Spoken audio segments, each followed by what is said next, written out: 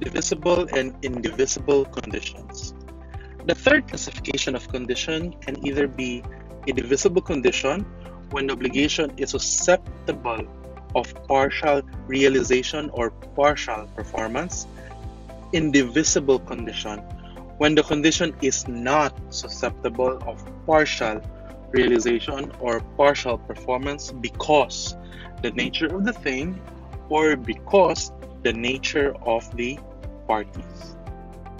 Possible and impossible conditions. Let's discuss the fourth classification of conditions. It can either be possible condition when the condition is capable of fulfillment according to the nature, the law, public policy, or good customs. Impossible condition are those conditions which are not capable of fulfillment according to their nature or due to operation of law or morals, public policy, or due to a contradiction in its term. Impossibility may either be physical or legal. An example, I'll pay you 100,000 if you contact the inhabitants of Mars. This is an impossible condition. Why? There is no inhabitants in Mars. It is impossible to contact the inhabitants of Mars. Illegal conditions. These are conditions or those prohibited by law, customs, or public policy. Example, I'll give you my land if you secure a divorce from your wife. This is legal. Why? Divorce is not recognized in the Philippines, or there's no divorce in the Philippines. Second, the said act can be contrary to law, specifically on the provision of alienation of feelings. Impossible condition. If the condition is to do and impossible or illegal things, both condition and obligation is void. Kung ang obligation nimo is buhaton, obligation to do.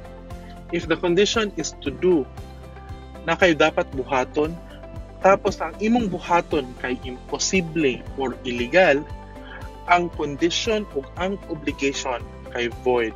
Why? The debtor knows that no fulfillment can be done, and therefore, it is not serious about being liable.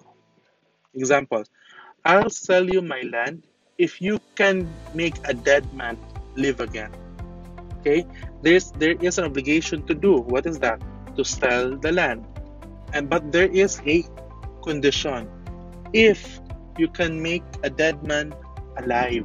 So you have an obligation to do, and there is a impossible obligation. You treat the obligation and the condition as void, as if there's no obligation to speak of.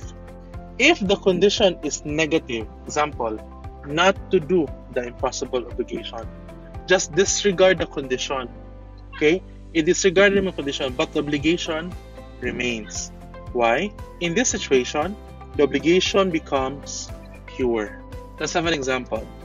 I will sell you my land if you cannot make a circle that is at the same time a square.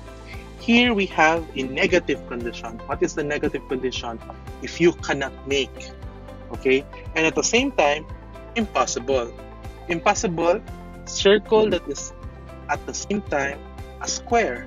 It is impossible. So you disregard the condition. And the obligation, I will sell you my land, becomes pure. If the condition is negative and not negative, example, not to do, and at the same time, illegal, both condition and obligation is valid. Previously, if the condition is negative, for example, not to do and impossible, you disregard the condition and the obligation becomes pure obligation, immediately demandable. But here, we have a condition that is negative, not to do, and also illegal. Okay? There is a distinction between illegal and impossible. You treat both condition and the obligation as valid. Example, I'll sell you my land if you do not kill. We have a negative condition if you do not do something. That's the condition, huh? What's the thing? To kill. Illegal. So here, you treat the condition, which is do not kill, and the obligation, I'll sell you my land, as valid. Condition not to do an impossible thing. It is considered as not agreed upon or not written because the condition is useless. As a consequence, the obligation should be regarded as pure.